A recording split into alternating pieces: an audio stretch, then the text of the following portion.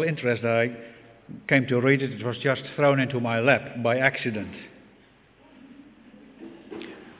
Well, the story is this, that Margaret, my daughter, wanted her husband to read a good book. So she bought him for Christmas a present and nicely wrapped it up and put with big letters on it, Dad. And I happened to be there at Christmas, and my other daughter, she picked all the presents, and she saw that thing with Dad on it. She said, well, Dad, here is for you. I said, thank you very much. I hadn't counted on a present today, but I got this book. So then I felt obliged, well, I'll read it too. And it was a great experience. And that's the reason that I thought, well, not many people have the time to read a book like this. So let me share it with you tonight. Now, let me begin with just a general comment and say what's the reason why we would do well to know something about Bonhoeffer. What is the relevance of what he had to say? And it is this, that it is good for all of us, I think, to realize that a true and radical Christian life doesn't come without a cost. Bonhoeffer is the man who coined the term cheap grace. And he meant with that is that in many churches you could hear sermons about God's love and God's grace, and Jesus had died for our sins and our sins have been forgiven, and that's a wonderful message, and you move on with life. And that kind of thinking that grace comes that cheap to you brought, I think it was Heinrich Heine, that was a German poet, to say the following. He said, well, I understand from what I hear in church that God loves to forgive. Well, I love to sin, so we have a deal. That's how he understood it. Yeah. Whereas Bonhoeffer emphasized that, well, there was an enormous price paid for the gospel, that our sins are being forgiven, that we can have a true relationship with God, and that came through Jesus dying on the cross. And therefore, our life should respond to that, and we should begin to follow Jesus Christ. And that is where he made a lot of discipleship, following Jesus. And he wrote a book on that. It's one of his most famous books, and it's called The Cost of Discipleship. I have a few copies here if you want to have. Later we hope to have a 15-minute breaks. If you want to have a look at it, you're welcome to do so. But Bonhoeffer was someone who realized then that following Jesus comes with a cost. And he also understood what the Apostle Paul was saying, that we have died with Christ. And therefore, we lead a life in which the cross is obvious, a crucified life. And Bonhoeffer, he understood that, he believed that, and he lived it out. Because he was saying, if you have daily died for Christ, then actual death is not a problem anymore. You just stand up for what is right, and if the consequence is death for you, who cares? That was how he was executed when he was 38 years old, while he was engaged to marry. Now, because Bonhoeffer's life is closely intertwined with the theological and political situation of his time, I will just move from one topic to the other. So I'll hop from Bonhoeffer's personal development to the political themes of the time. First, a little bit about Bonhoeffer, where he came from. His father, Karl Bonhoeffer, married a woman called Paula von Hase, and he was a neurologist and a psychiatrist in Berlin, and she came from a family of theologians. They had a very good family life. They had 8 children together. They were culturally engaged with everything what was going on, very much interested in art and music and all kind of cultural things. A highly musical family, and Dietrich was famous for the way he could play the piano. Now, Dietrich was born on the same day as his sister Sabine, so a twin, born in 1906. And girls who had quite an impact on his life as a young kid were 2 sisters, Kate and Maria von Horn, they were called, and they brought in a pietist influence. They were coming from the Moravian brothers, if that says something to you, but that was their background, and they placed a lot of emphasis on a personal relationship with Jesus and living close to the Lord. So that was his family situation. Now let's have a look at the political situation. To understand Bonhoeffer and to understand what happened in Germany in the middle of the 20th century, we have to start with the First World War.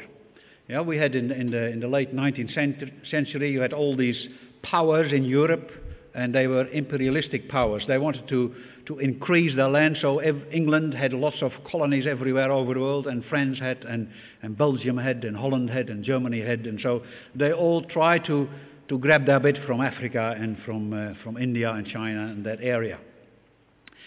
But there was tension between these countries, and at a certain moment, the crown prince of the big Hungarian kingdom was murdered in Serbia, and that flamed up the whole thing. And at that moment, Germany, together with Hungary, which was part of the Austrian kingdom, they declared war on Serbia. And then Russia wanted to come to defense of Serbia, so Russia steps in, and because of what Germany did, also England, Great Britain stepped in. They declare war on Germany, and so that is how the First World War started. A terrible war with lots of casualties. Australia, Tasmania specifically, I think, was heavily involved and lost lots of young people in the First World War. We just celebrated Anzac Day, and we were reminded of that, how many people have been killed, and actually it was a war in which human life counted for nothing. At a time, Germany had highly sophisticated artillery, and they could shoot down the boys with 100 at one go, who only had a rifle. Anyway, thankfully, the World War I finished in November 1918, and Germany lost the war to the Allies, and that led to what they call the Treaty of Versailles. Versailles is a palace close to Paris, and there the terms were dictated to Germany what they should do, and they were very humiliating for Germany. For instance, they had to give up territories in France and in Belgium. They had to give up their colonies in Asia and in Africa, countries like what's now Namibia and Tanganyika. They had to limit their military severely, maximum 100,000 soldiers, and they had to accept sole responsibility for the war, and they had to pay all the damages that was done in the First World War. And that led to the great inflation in the 1920s in Germany. They had a Reichsmark, which used to be a value of about $1, I would say, and in 3 or 4 years' time, the value of that one Reichsmark, the $1 value, that turned into 4 billion mark. You could not even buy a cup of coffee for 4 billion Reichsmark anymore. So that was the great inflation. Now, it's impossible to understand how one of the most civilized countries in Europe could buy Hitler's worldview and participate in the atrocities that his regime organized. You cannot understand that without constantly realizing the humiliation that was brought onto Germany by Versailles in 1918, the terms of the end of the First World War. The German sense of self-worth was trampled upon, and that created in the whole population a deep resentment against what the world had done to them. And that's where Hitler comes in. Hitler managed to restore their pride as nation. It was not a good thing to do, but that is how he appealed to the people. So at the end of the First World War, Germany had to become a republic. Before that, there were lots of kingdoms in Germany, and they had united in 1871 under an emperor, under Kaiser Wilhelm, and he used to be the king of Prussia. and he was forced to abdicate in November 1918. So that was the end of the monarchy in Germany. And at that moment, Germany becomes a democracy called the Weimar Republic. And it was a very weak republic, very weak democracy, because they didn't really have a democratic tradition. And at the same time, you have to take into account that in Russia, in 1917, the Russian Revolution had taken place. It was an enormous threat to Germany. What will the communists do? Will they come our way and do the same thing? Now, at that time, Hitler had his first go at politics, but it didn't work out. So he ended up in prison, and he wrote there a book, and the book is titled Mein Kampf, My Struggle. That's what it means. And he explains there what he sees for Germany as the future and how to do that. And so he lays out his whole political system. Let's move on. Where are we? We are at slide 3. Yep, we'll move on a little bit. Back to Dietrich Bonhoeffer now. In 1920, Dietrich is 14 years old, and he announces to the horror of his family that he wants to study theology.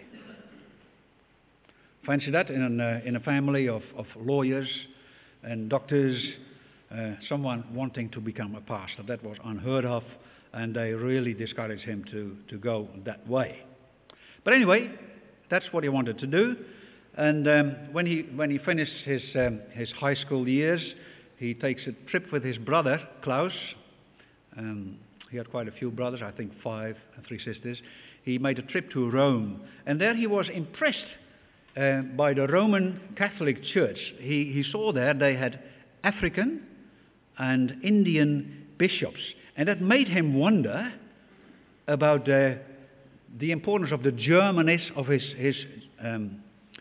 own church, where he came from. The Lutheran Church was very German. Yeah, Luther had an enormous impact on them, the beginning of the Reformation, but also Luther had written the Luther Bible, and still Luther was very much in honor in Germany. So the impact of Luther was enormous. But Bonhoeffer started to realize something about the universality of the church, of the worldwide church. So that placed a thought in his mind, so to speak, that made him later very critical about what happening in the German church. Now, from 1924 to 1927, he studies theology at a rather theologically liberal university in Berlin. At that time, he also starts to read books written by the Swiss theologian Karl Barth, and he is quite impressed by what he reads there, because Karl Barth would emphasizing, he said, well, we all need a personal revelation from God, otherwise we cannot understand what's in the Bible.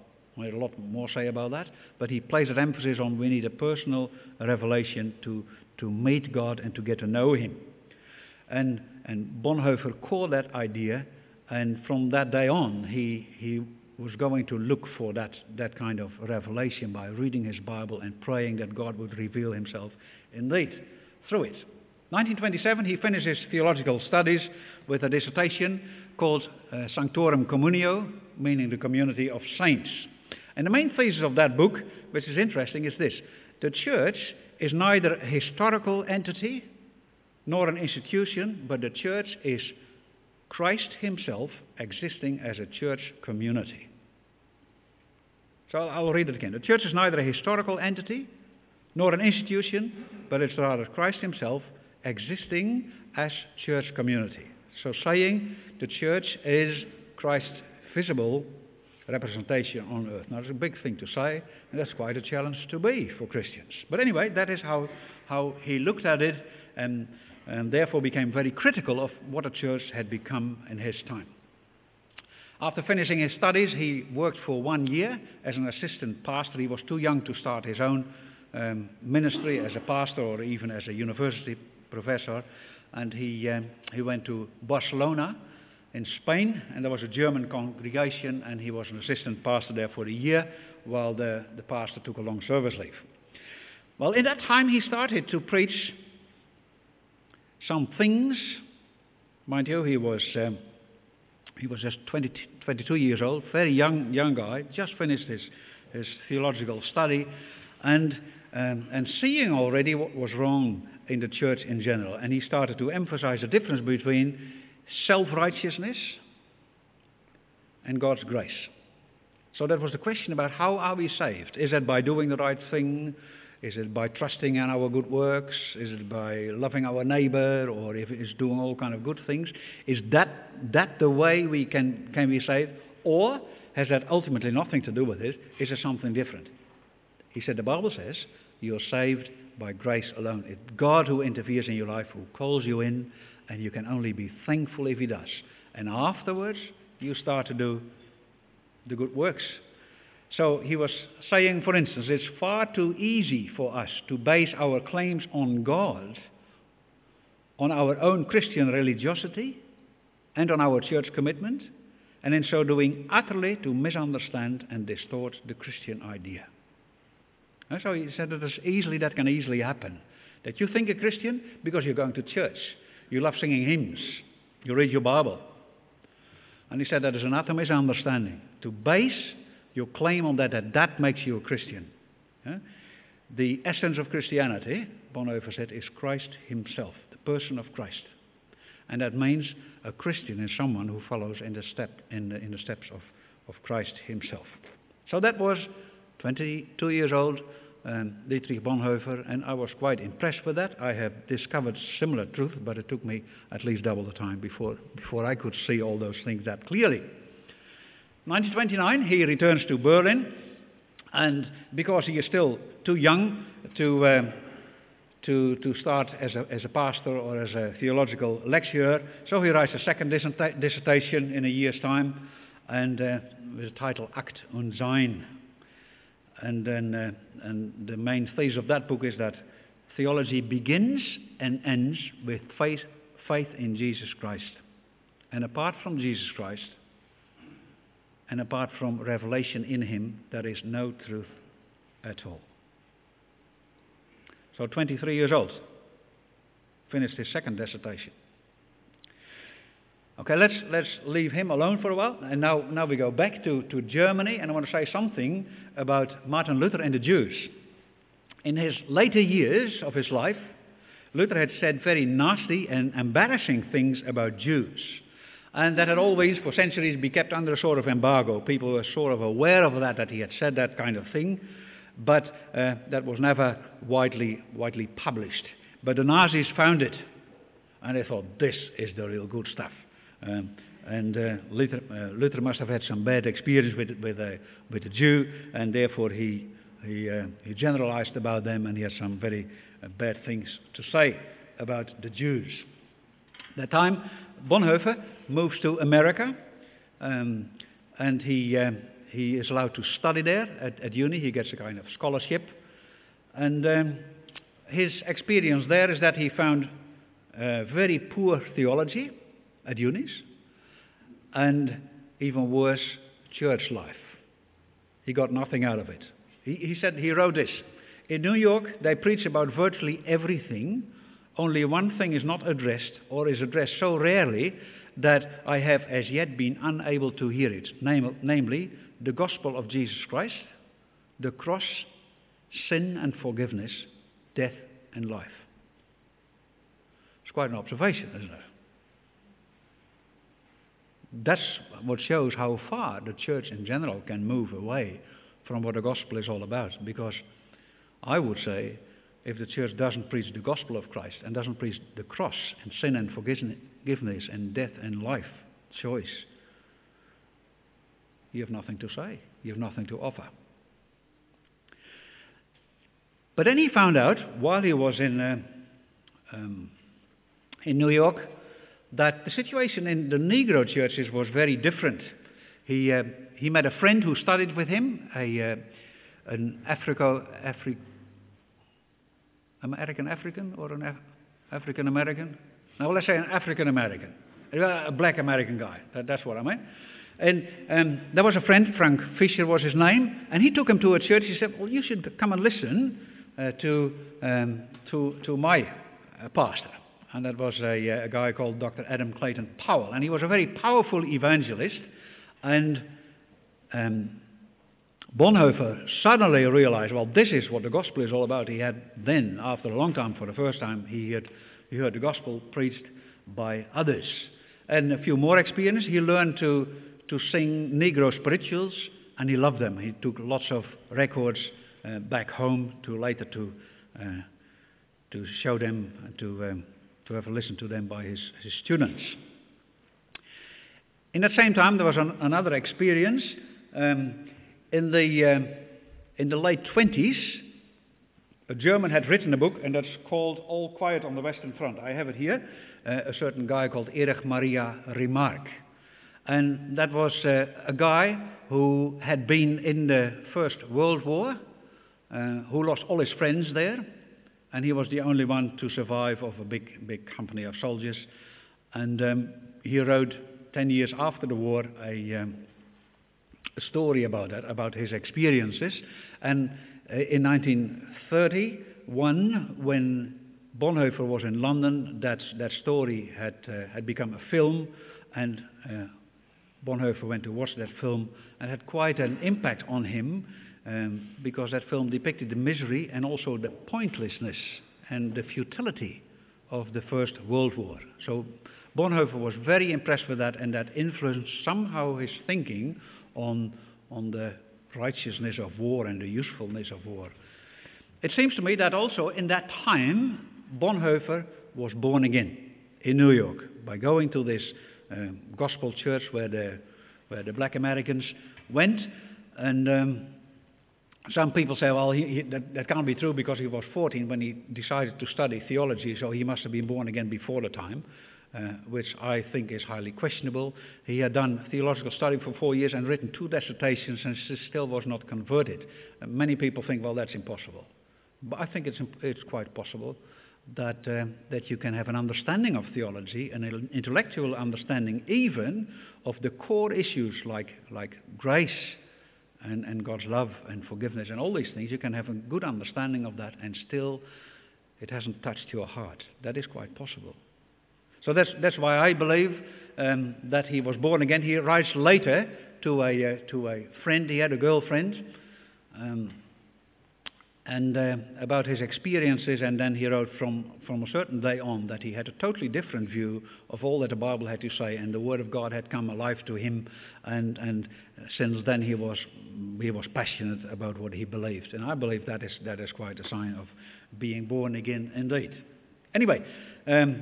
1932, returned to Berlin, and he is appointed there as a professor in theology.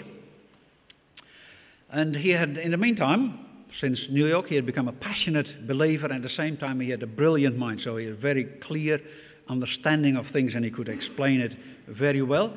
And he, unapologetically, he referred to the Bible as the Word of God to us. That was unheard of in the theological faculty of Berlin. They were used to, well, you go and study theology, and the first thing you do is rip your Bible apart, don't believe any words of it, and then try to pick up the bits and pieces and say, well, there are some good things in there as well. That was theology in the late 19th and beginning of the 20th century. And Bonhoeffer was trained to do all that kind of thing, but when he became a professor himself, he had a totally different approach. Now he did not go to the other side of the pietists, people who were shunning the world, who were saying, well, if you're a Christian, you're nothing to do with this world anymore, you just live your life and try to be good to people and love each other, but don't involve yourself with the world, don't involve yourself with culture and things like that. Bonhoeffer said that's not the way we should be. As Christians, we should be fully part of this world, and we should represent Christ in this world, and therefore you better enjoy the good things of life that God has given. God has given you a body, and that body needs food, and God has created nice food, and if you enjoy it, don't feel guilty about it. That was his approach, and I like that approach, I must say. Now we go back to the political situation, and now we turn to the 30th of January 1933. That day, Hitler has come up Remember, he was in prison in the early 20s, writing his book, Mein Kampf. But he had worked his way up, and he had made himself popular among many people, and he was voted the Chancellor of Germany, 30th of January 1933. And after that, very quickly, things develop. We'll see that in a minute, but first this, an interesting thing is that on the 1st of February, that's 2 days after Hitler is chosen, Bonhoeffer has a speech on the radio. And that is about leadership. Bonhoeffer had seen Hitler coming, and he saw very well that he loved the concept of leadership. Hitler called himself the Führer. The Führer is the leader. And the German people liked that idea of someone telling them what to do so that they have to be obedient, and they love to be that and to do so. So Hitler played with that and worked with that. But Bonhoeffer had his doubts right from the start. And this, I'll give you one quote, one sentence, what he had to say that was the core of his message, and it was this: a leader who does not submit to God's authority becomes an idol and a misleader with pseudo-messianic pretensions. He becomes a law to himself, and that is highly destructive for society. That is quite prophetic to say that when Hitler had just come on board of some fame in Germany. A leader who does not submit to God's authority becomes an idol and a misleader with pseudo-messianic pretensions. He becomes a law to himself, and that's destructive for society. Now, his speech on the radio was cut short for some reason by someone. Most likely, someone was afraid that Hitler wouldn't like it and put quickly on some music on instead, but we are not quite sure. That's never been proved that was the case. Now, I'd like to show you now a video clip where you can see and hear Hitler, and a few things that I just want to ask your attention for before the time. First thing is this: you first find a quote from Romans 13 about submitting to authorities. That was a big thing that the Germans and also Bonhoeffer had to struggle with. And then you listen to Hitler, what he has to say, and you will have to hear that against the background of the humiliation after the First World War. He wants to give Germany its pride back. So hopefully it works. Is it happening? Okay. Say that word.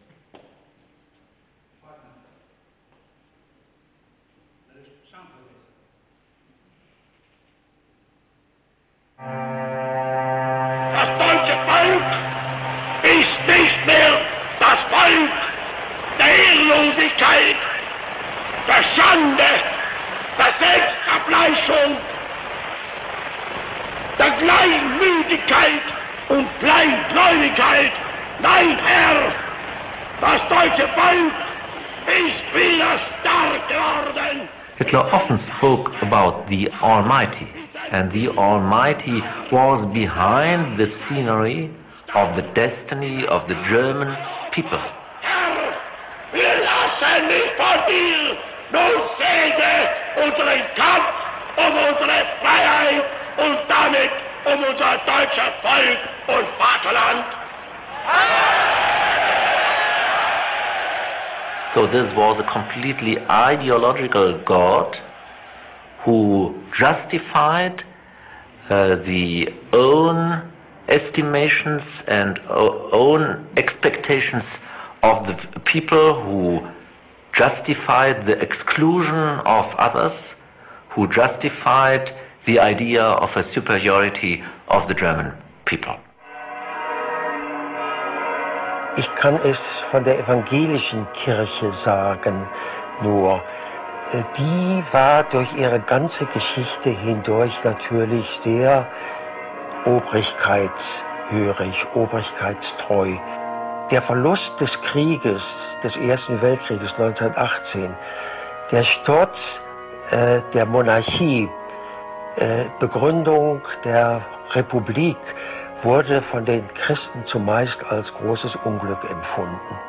Hitler versprach gleich Beseitigung aller demokratischen Denkweisen, keine Republik, sondern Führerstaat, eine direkte Fortsetzung der Monarchie, aber nun eben nicht mit einem Adligen, sondern mit dem von Gott gesandten Führer Adolf Hitler.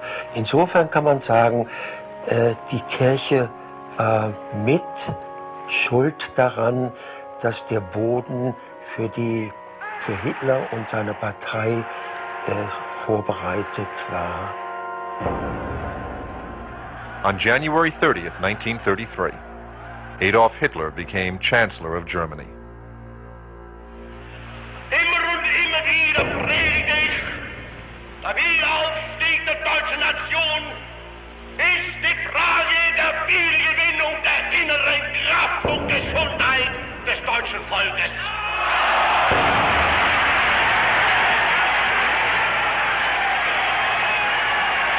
Da will ich und so wollen wir bauen und arbeiten an der Wiederaufrichtung unseres deutschen Volkes.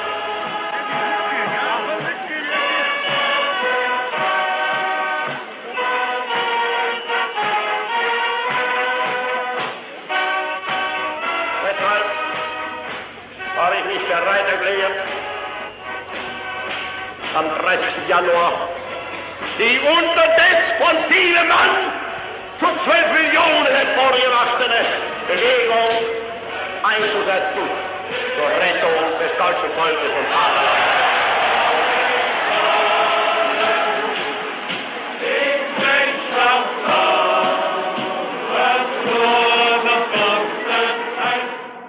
Two days later, as Germany continued celebrating its new leader, Bonhoeffer spoke by radio to a national audience.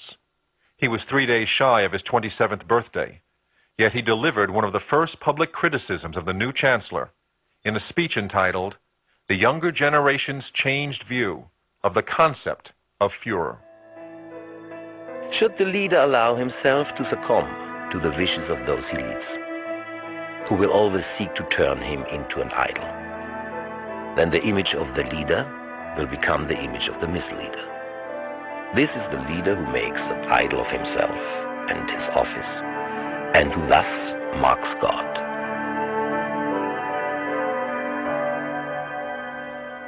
Before Bonhoeffer could finish his talk, the broadcast was cut off.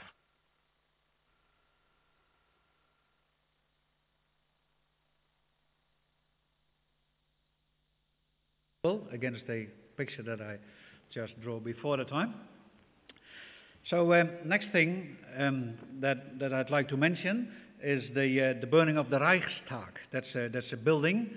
That was the building where the German democracy tried to function. It was only 4 weeks after Hitler came into power. It was what we would call Parliament House. Now the Nazis wanted to destroy it because Hitler was going to replace it all. And at the same time, they wanted to blame the communists for it. Now, they found a confused Dutch guy who had communist sympathies, and he was found on the spot. And Hitler had him executed straight away. And then the message that he passed on said, well, we are saving the German people from the threat of Russian communists. Yeah, because look what they have done. They have put that building to fire. Most likely Hitler's own men had done that. But Hitler had another motive as well for doing that, and that was he wanted to have a state of emergency, because Germany was a nation with lots of laws and lots of rights that had to be protected, and Hitler wanted to put a stop to that, so he would restrict all kinds of liberties. Freedom of press was stopped. Home integrity, you could just, when Hitler's people wanted to come in, they wanted to search the house. That was they could do that. So at that moment, normal law was suspended. 4 weeks after Hitler came on, and the Nazis were given the freedom to arrest all political opponents, everybody who spoke out clearly against Hitler, and what he had. And if people had been criticizing this state of emergency thing, then Hitler said, "Well, finish them because we can't use these people. Germany is too important to be stopped by people like that." Then Hitler personally took over all the responsibilities that the Reichstag used to have. Now, a few things about the church and the Jewish question plays a very important role in the whole development of Bonhoeffer. 1st of April 1933, 2 months after Hitler became the Chancellor, he calls for a boycott of all Jewish shops. And that was enforced by SA men. That was Hitler's intimidation army. There were a lot of people with him, and they were semi-military, but they were officially not allowed to have weapons. But Hitler used them for intimidating people. And he called to boycott all Jewish shops, don't buy there anymore. And all people were steered away from that. 1 week after that, he introduced what he called the Aryan paragraph. And that meant at that stage that all government employees, all who worked for government, had to be of Aryan stock. Now, Aryans are white German people, not necessarily German. They could be French or Swiss or Austrian. They were all considered Aryan people. But anyway, no Jews. And that included all personnel of universities, hospitals, teachers, and ultimately pastors. So then he ordered that if Jews want to go to church, that's fine. Let them have their own churches, separate churches for Jewish Christians. And there was a whole group in Germany who supported those ideas. You saw on the film that Hitler was meeting a few church people there with big crosses on and big robes. And this was the movement, what called the German Christians, the Deutsche Christen. And they supported Hitler and his ideas because they thought, well, Hitler is bringing back work for the people. There's money again, there's wealth, there is moral order. Communists are kept at bay and all these good things. So let's support him. He is restoring the pride of Germany. Yeah, and that's why they were called also Deutsche Christen, German Christians, but the emphasis on German first, and then Christian. Bonhoeffer is the first one who responds and who protests against that. And he has to say quite a few things about how the church relates to the state and whether the state can control the church or the church state and how they have to live together. And Bonhoeffer was saying that the church needs to live by her own laws as given by God. And the church need to be able to stand up against the state if they violate God's laws. And the church needs to speak up to defend the powerless. In this case, the Jews. Not only the Christian Jews, but also the non-Christian Jews. And he said the gospel, the very gospel, is at stake here. If we don't do that as church, we have lost to be a real Christian church. Very strong words. In the meantime, Nazi theology was happening and developing in itself.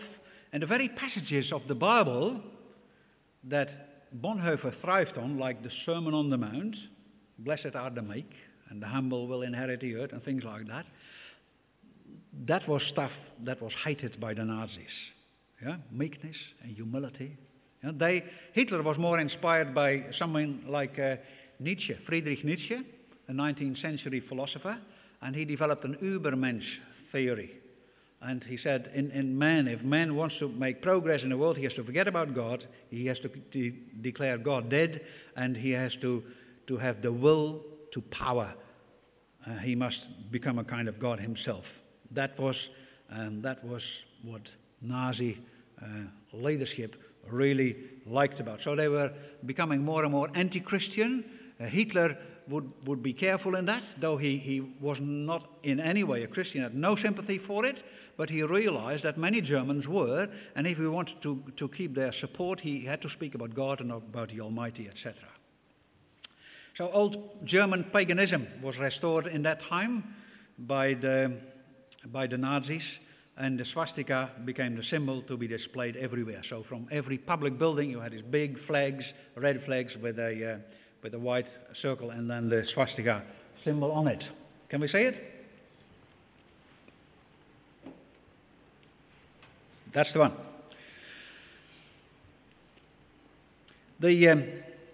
As it went, these Deutsche Christen, who sympathized with Hitler and his ideas, they became more and more involved in this anti-Jewish thinking. And they discovered, well, actually the Old Testament is a Jewish book, so we have to get rid of this.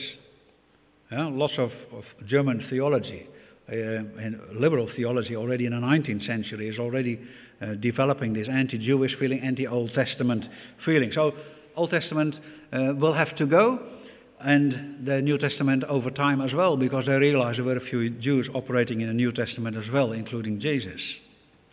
All hymns in church were purged of what was considered Jewish elements. So no hallelujahs anymore, and no hosannas, no use of the word Yahweh or Jehovah. And you can understand that Bonhoeffer more and more spoke up against that kind of stuff, because he said, well, if a church is not willing to stand up for the truth, then you can't be a Church of Jesus Christ. And that's the start of the so-called church struggle. Where is the church standing in all this? What do they do? The church battle, the Kirchenkampf.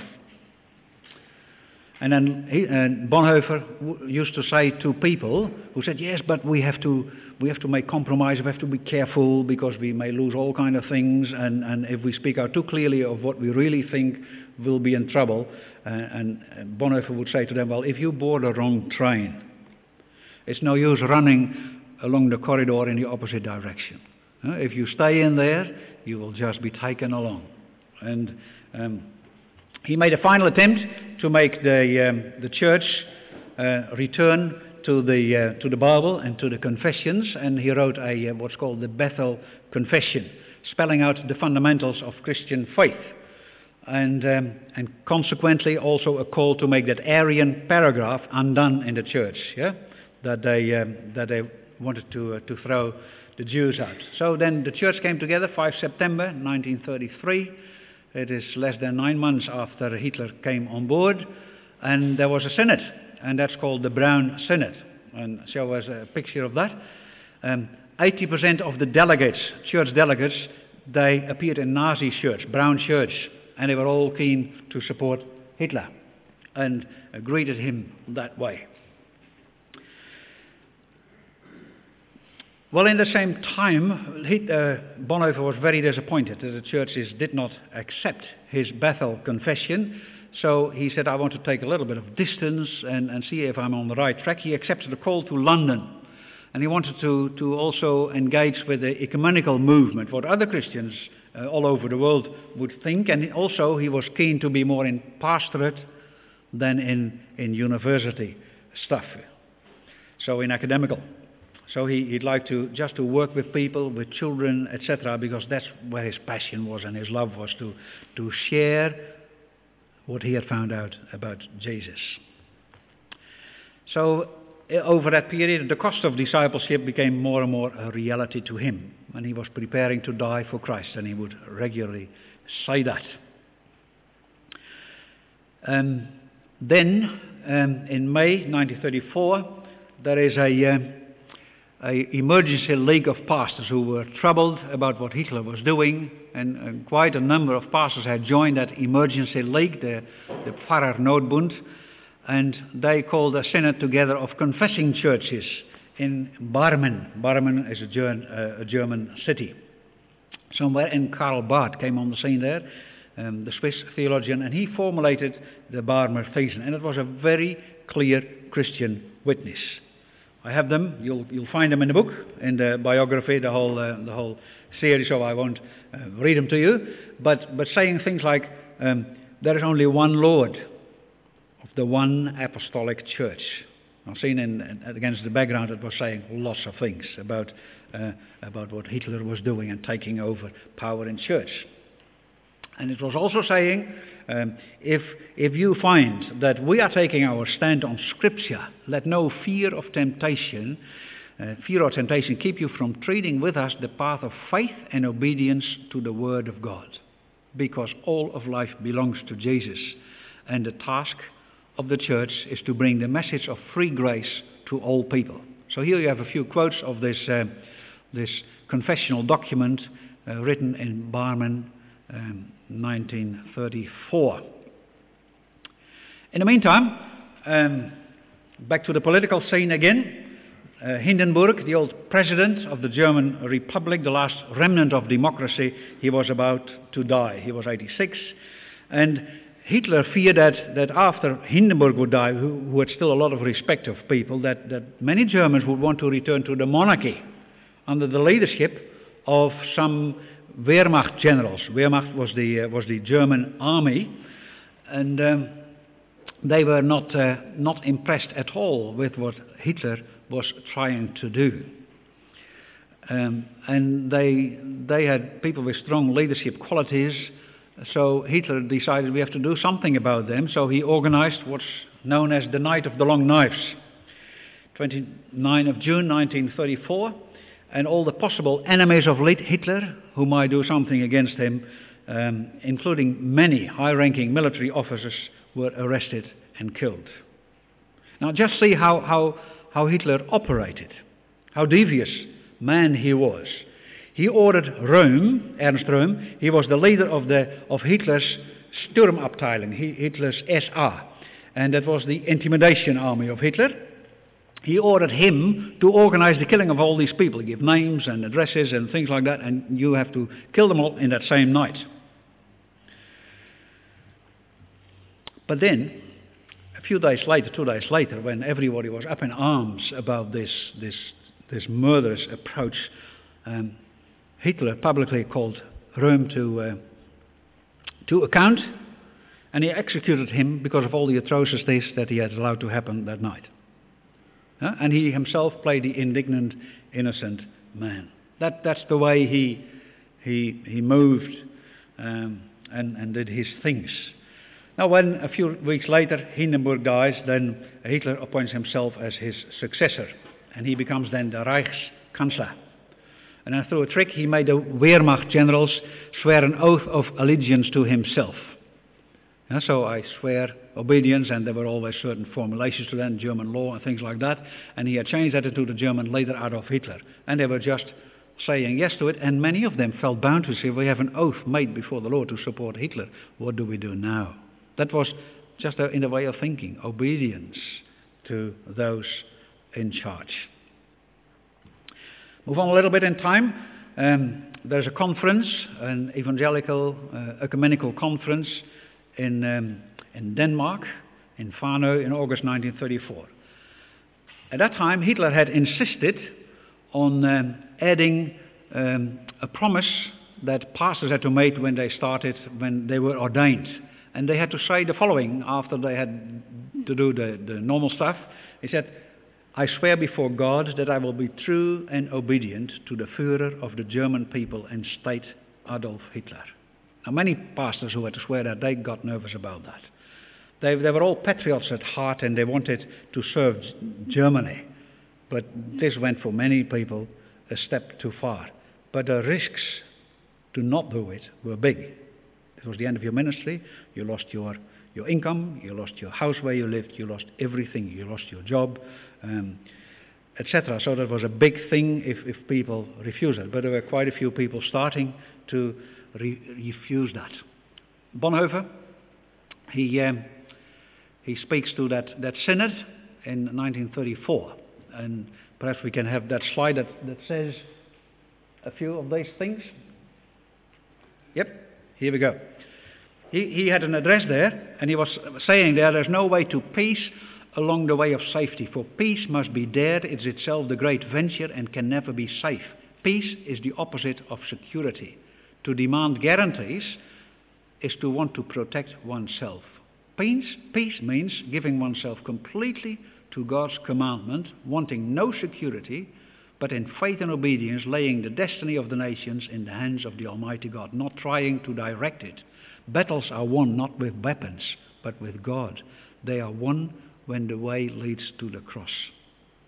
It's quite a statement to say that. And theologically, very sound. New thing in his life was the theological community that he started at Finkenwalde. The confessing church at that time, remember Barmen Synod 1934, had appointed Bonhoeffer to guide students who wanted to go to ministry and guide them in the evangelical way, because they did not trust the universities anymore, who were taken over by Hitler people.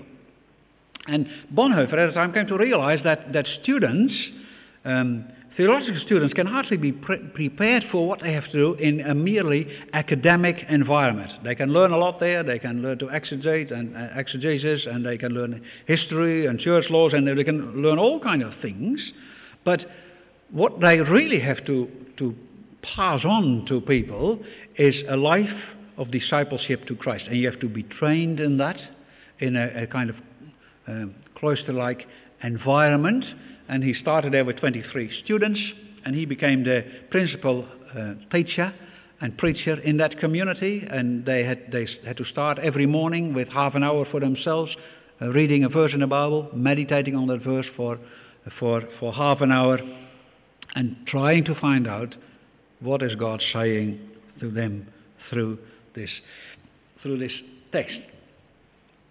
So, in that time, Bonhoeffer, at the time of his life, he loved to be with these young men, with these young students. One of the students, a few years younger than he, Eberhard Bethge, that became a very close friend, and he made him also his confessor, that he would share his weaknesses, and they would mentor each other, so to speak. And this Eberhard Bethge was the guy who received all the letters that Bonhoeffer wrote when he was in prison, 200 letters, and he later published them, and in the 1950s he also published a first biography on Bonhoeffer. Bethge was his name. The landlady of that the place they had there in Prussia was a lady, 60 years old, named Ruth von Kleist, and they became very good friends, and they had the same understanding of what faith was all about. And so he loved to go there and to talk with her. And later she comes in the picture again, because another, 10, 15 years later, he falls in love with the granddaughter of this lady. But we'll come to that point. Anyway, in that time, his thoughts on the cost of discipleship are developing. And he said, discipleship is this, that you know what God wants you to do and then do it. And this often comes at a cost. So, for instance, to be practical, he said, we have to understand from the Word of God that persecution of Jews, or of anyone for that matter, is against God's will. If you understand that, you better be obedient. So being obedient means that you stand up against it and that you speak up against it. And then you pay the price for it. You may lose your job and become a martyr. That is how the thoughts of Bonhoeffer were developing, and he lived up himself to it.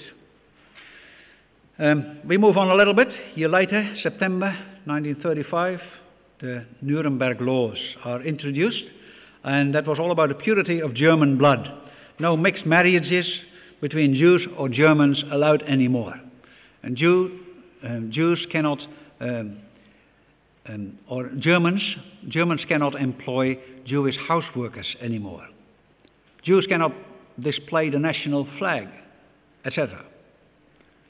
And many people became confused. What do we do now? So, but Bonhoeffer became clearer all the time. If you're not prepared to speak up for the Jews, then your Christian worship is useless. God doesn't even want to hear your songs. And he reminded of Amos 5, where it's saying that, or Amos 4. Summer 1936, Olympic Games, big event, Olympic Games in Berlin.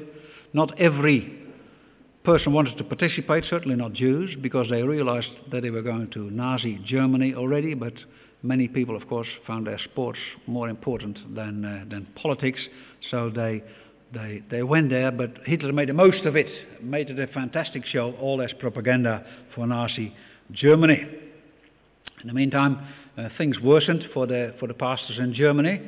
In 1937, about 800 confessing church pastors who belonged to that synod of Bauman and who supported that were imprisoned.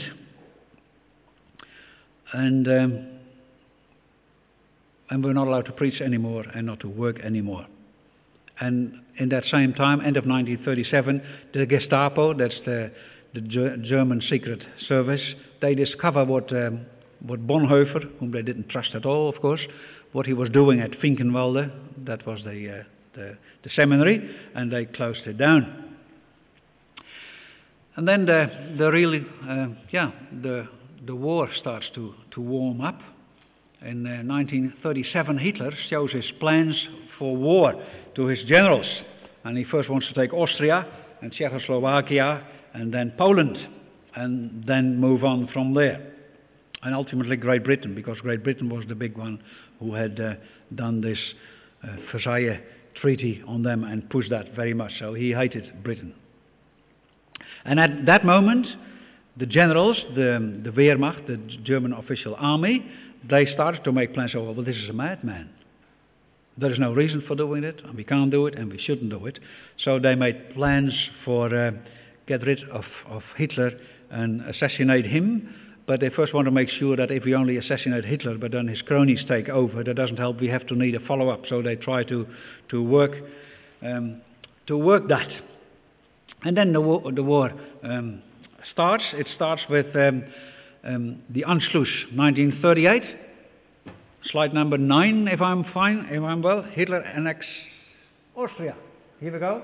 The yellow bit is Germany, and the greenish bit on the right hand of Switzerland, that's Austria.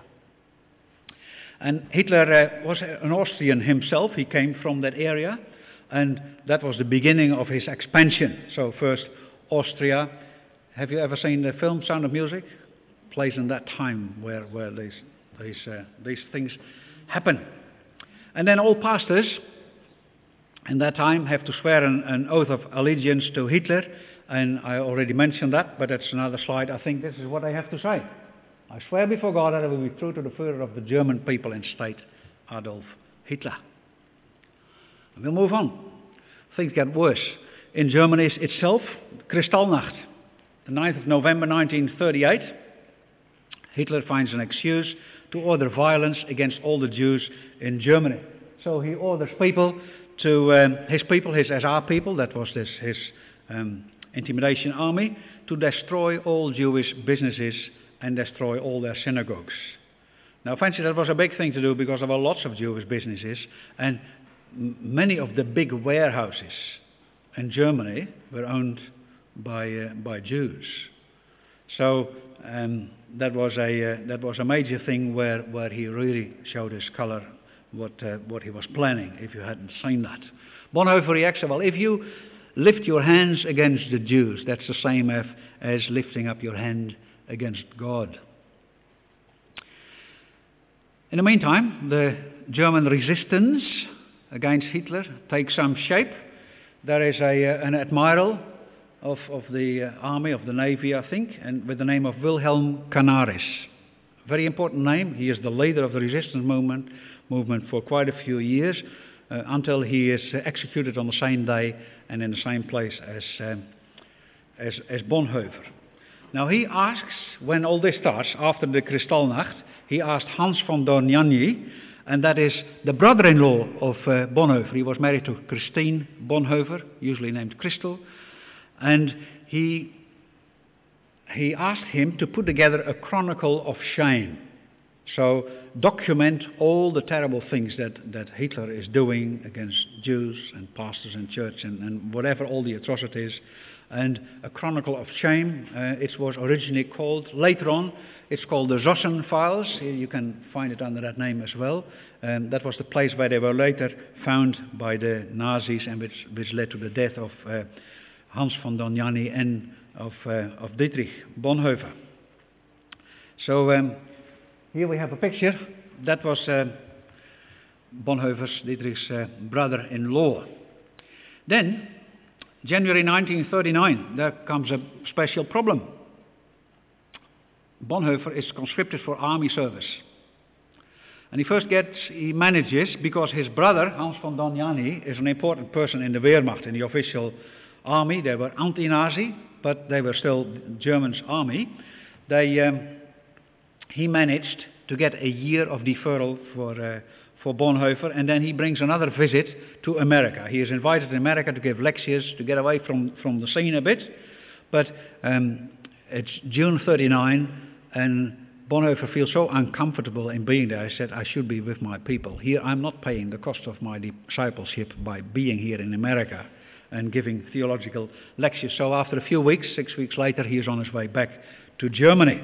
But he has a dilemma, of course. He has to come up for the army. Those who refuse will be executed on the spot.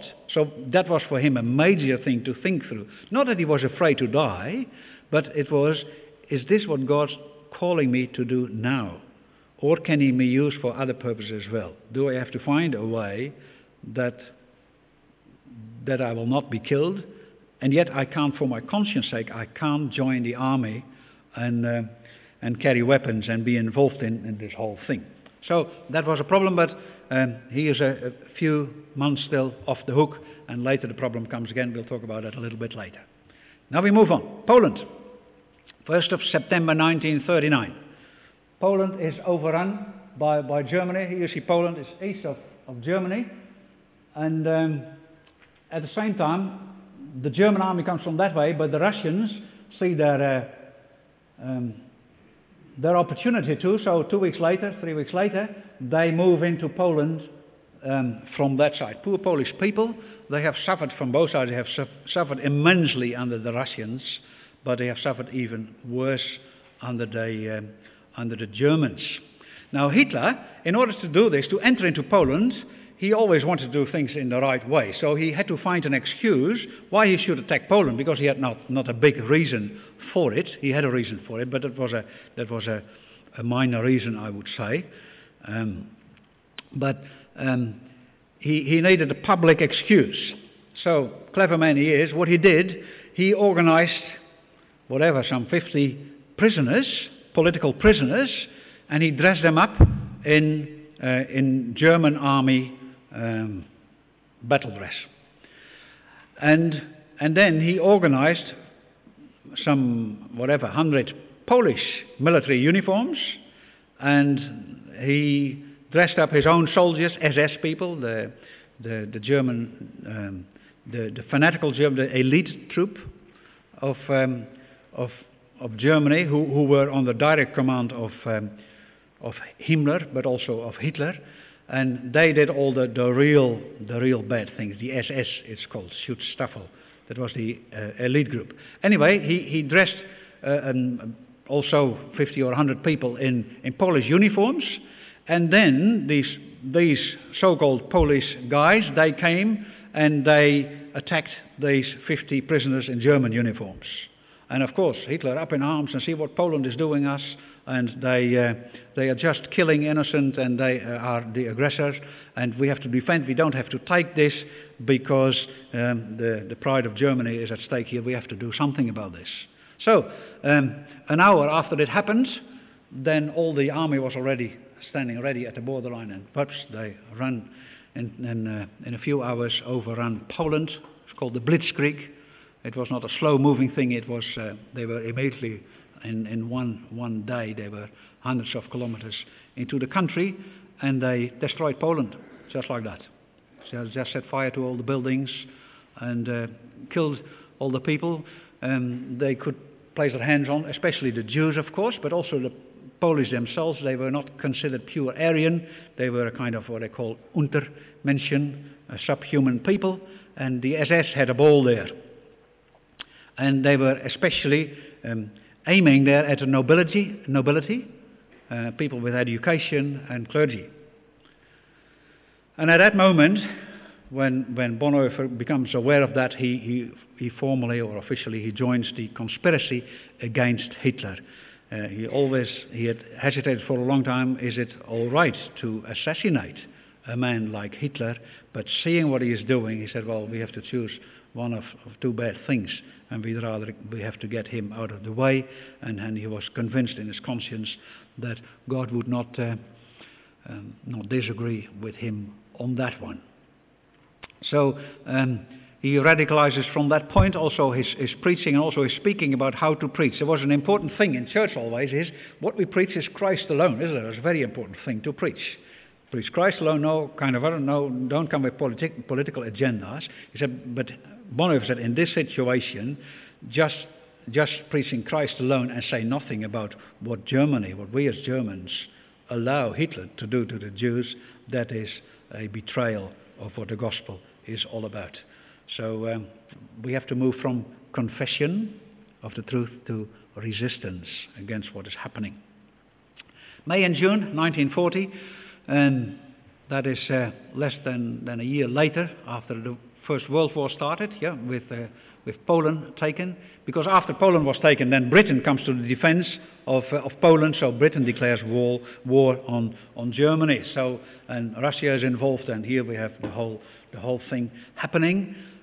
Hitler, 9 months later, moves to the west. He takes Holland, Belgium, and even France. And that was the great victory of Hitler, and many Germans, of course, rejoiced in that, because taking France, that was undoing the humiliation of 1918. And Hitler, he got in the he became a kind of a god, an idol really, but he became a kind of god in Germany, because the people were worshipping like that. And Bonhoeffer said, well, that is what you do with an idol.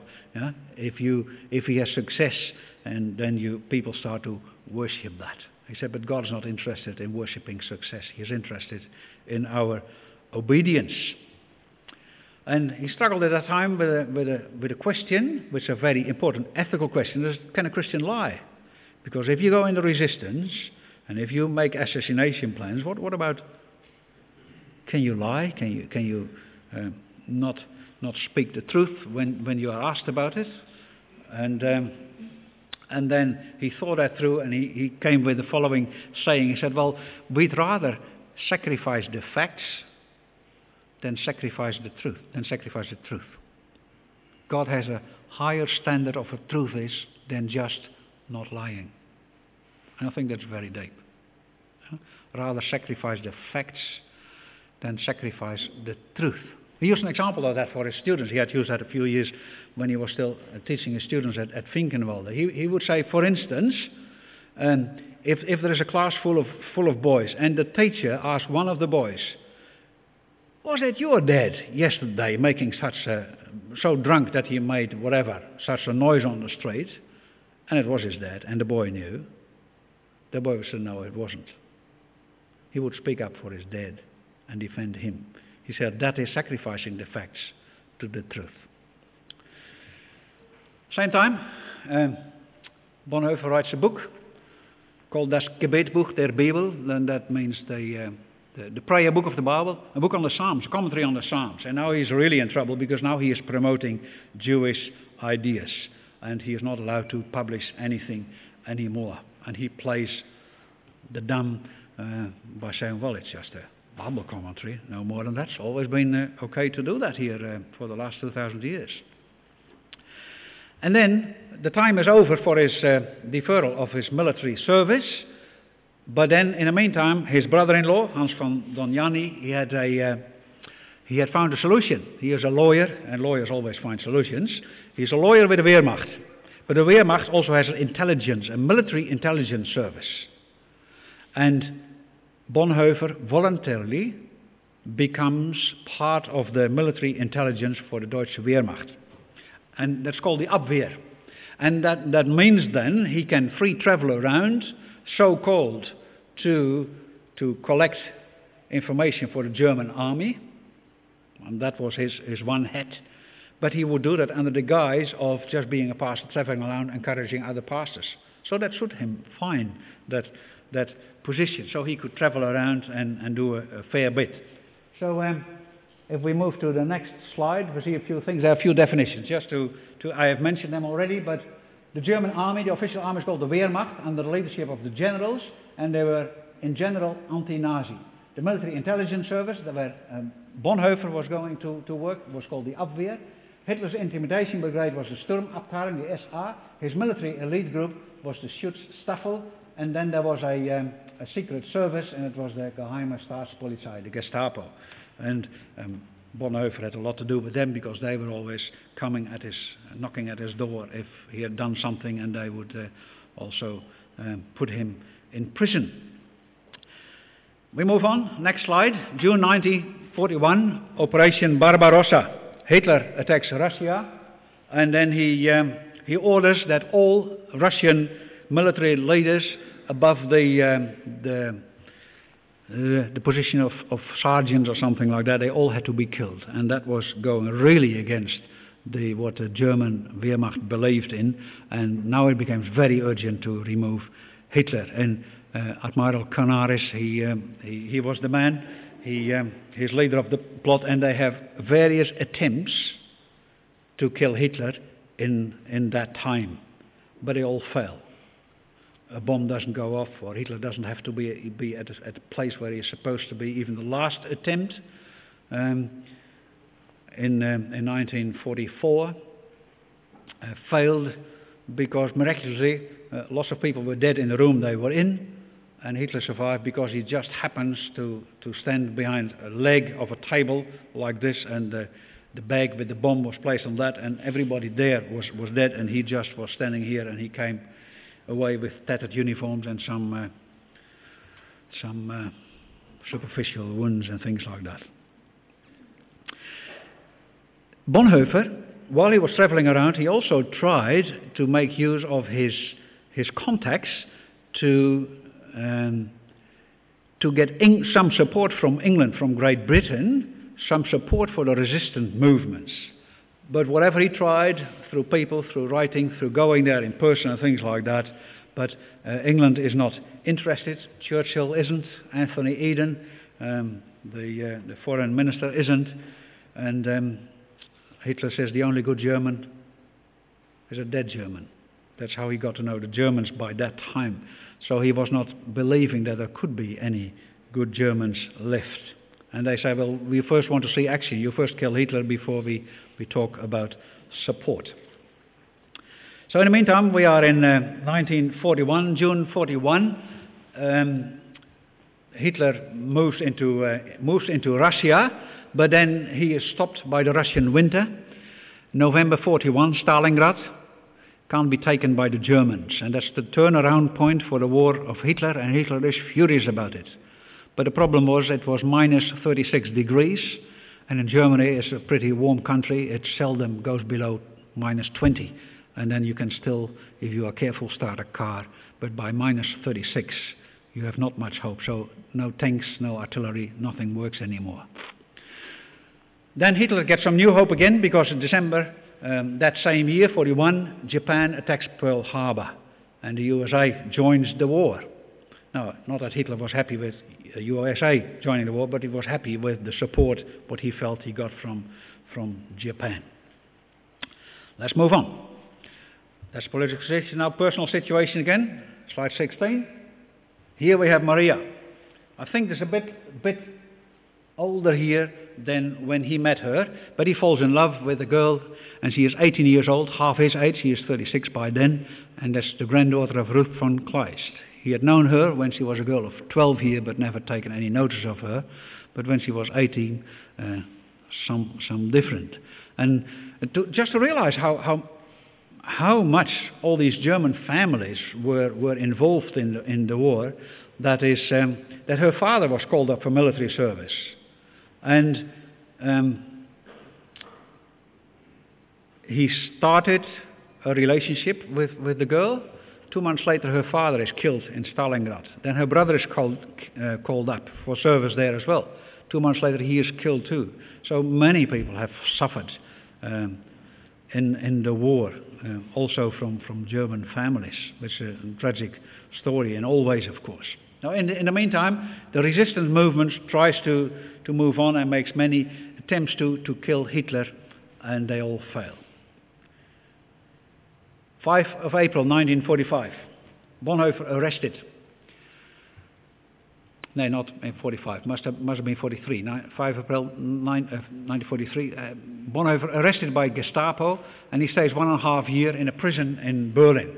And when he is at prison, he he feels quite okay. Everybody says, how are you doing? But he said, no, I'm fine here. He doesn't complain at all. He says it's good for a Christian to suffer a bit because the Bible is full of it, and until now I haven't suffered a lot. So he didn't mind. He maintained his spiritual discipline in reading his Bible, in praying, in writing letters, and developing his theology. He was working there on his book on ethics, and made some very great statements in that. For instance, saying, being a Christian is about much more than avoiding sin. It is about fervent prayer to discover God's will for your life and then obediently doing it. Prayer is the key to discover what's going on in your heart. And death should not be too big a threat for a Christian who has been dying to himself on a daily basis. So that's the kind of thoughts he develops there and writes them down in letters. He writes from prison some 200 letters to his friend, Eberhard Bedge, the one who mutually confessed to each other. At that time, his fiancée by then is allowed to visit him regularly, once a fortnight in prison, and they can have a 15 minutes talk in the presence of one of the prison's wardens there. Anyway, Bonhoeffer experienced God's grace, sustaining him every day in prison. He was still quite joyful, and he was a cheerful sufferer, so to speak, and he inspired many around him. And in that time, he also begins to use the word religionless Christianity. And that's a typical Bonhoeffer term, religionless Christianity. And it's often misunderstood by liberals, by liberal theologians. They want to defend their own unbelief with Bonhoeffer's writings and say, well, we need a religionless Christianity. So give up on reading Bible and going to church and all these things. Give up. Just be friendly to your neighbor and love your neighbor as yourself. That is a religionless Christianity. And they could hardly be further than that. That's not what Bonhoeffer meant. In Bonhoeffer's opinion, religion itself, that isn't Christianity. Religion is believing certain things. Well, there's lots of religion in the world, people believing spiritual things and do something with it, and praying and 5 times a day or 3 times a day or 10 times a day. You can have a lot of religious things. Going to church is such a religious thing. But that doesn't make it Christian. What makes it Christian is that Christ is central, and following him is a daily thing to do. It has an impact on your daily life. And only true Bible-centered and Christ-centered life is worth calling Christianity. So that means in all we do, we consider Jesus as the Lord of our life. In every decision we make, we ask to the Lord, said, you are the Lord, I am your follower, what should I do? And you find out by praying what the Lord wants you to do. So, don't take Christianity to be just a private thing of making a difference between this is right and that is wrong and things like that. He said in a world where there is much evil around, we have to do much more than that. We have to confront evil, and we have to put up with the consequences. And of course that in that situation, a very complex situation, and that made for a very perplexing problem. How do you do, what do you say, and how do you move? And Bonhoeffer would say, just look at God. Do what's right is in his eyes, not counting the cost, even your own life.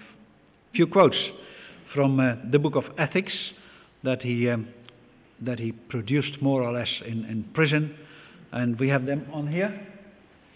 Apart from Jesus Christ, we cannot know what is right, and we cannot do what is right. And the essence of chastity is not the absence of lust, but a total orientation of one's life towards a goal. It's a wonderful, wonderful statement. Many Christians can be so busy with fighting their weakness and fighting their sins, fighting their lust or fighting their greed or whatever. And you can fight until you die. And Bonhoeffer is saying, if you do it that way, you'll never make any progress. What you have to do, you have to be so full of what Christ has done for you and what he is, and you have to be so keen to serve in his kingdom that all these things will fall by the wayside somehow. And that's how you grow as a Christian. I found it quite encouraging what he had to say about those things. We come to the end now. Next attempt to kill Hitler was the 20th of July in 1944. And that was a certain Stauffenberg, the Valkyrie plot, it's called. And Hitler escaped miraculously. I mentioned it already, that he was just behind a leg of a big table with a leg like this, and he just became safe. But as a consequence, of course, Hitler is furious, and he realizes there are some traitors among him. So the man who did it, the General Stauffenberg, he is executed straight away, but many others as well. And then he also finds out the involvement of Hans von Dohnanyi, that's Bonhoeffer's brother-in-law, after they discover those files, the Chronicle of Shame. He is executed as well, and then Hitler's eye falls on Bonhoeffer, and then he is moved from the prison, and he comes in a very strict place, and soon enough he is transported to Buchenwald concentration camp, a camp where they did all kind of human experiments. It was a horrible story. But anyway, while he was there, Bonhoeffer was noted for his unfailing faith in God. And there was a witness there who was not a Christian himself, but he said this about Bonhoeffer. He said he was one of the very few men that I ever met to whom his God was real and ever close to him. Beginning of April 1945, Bonhoeffer is crammed with 16 people in a van to be moved to Camp Flossenburg. That's a termination camp, gas chambers and all kind of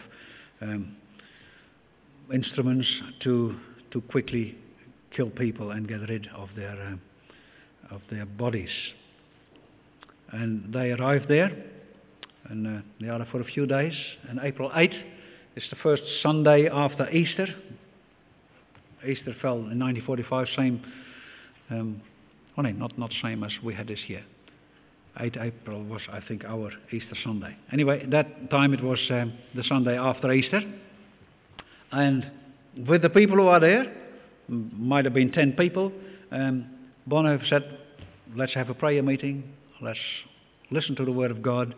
And he preaches on Isaiah 53, about how the servant of the Lord was killed and to become the salvation for many people.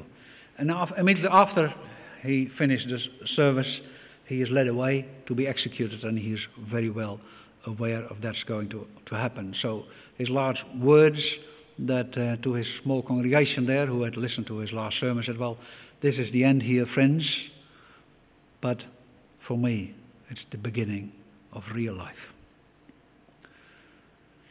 So it was because of the discovery of these files, the Chronicle of Shames, where Bonhoeffer's involvement became clear, that Hitler was so furious about the betrayal he felt from people within Germany, the generals and people like Bonhoeffer and Dohnanyi, that he blamed them for losing the war.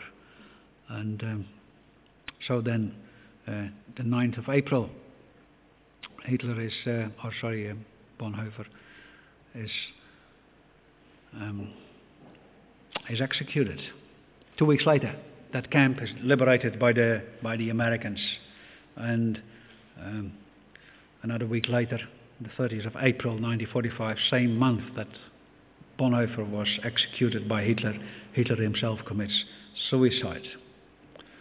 So the family, Karl and Paula von Bonhoeffer, they lost their first son in the First World War, Walter, and then they lost in the resistance movement 4 sons, 2 real sons, Klaus and Dietrich, and 2 sons-in-laws married to their daughters.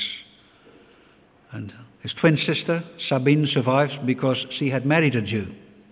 So that's why Bonhoeffer also had a personal thing about the Jews, and she had fled to London in 1939 and not returned. So slide 18 will show that little memorial. That's in Camp Flossenburg.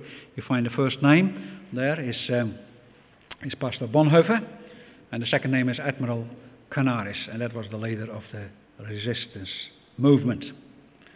So that's my story for tonight. I like to offer you a cup of coffee, and let's spend some 10-15 minutes on that, and then 20 minutes for some questions. If you want to know a little bit more, I'm quite happy to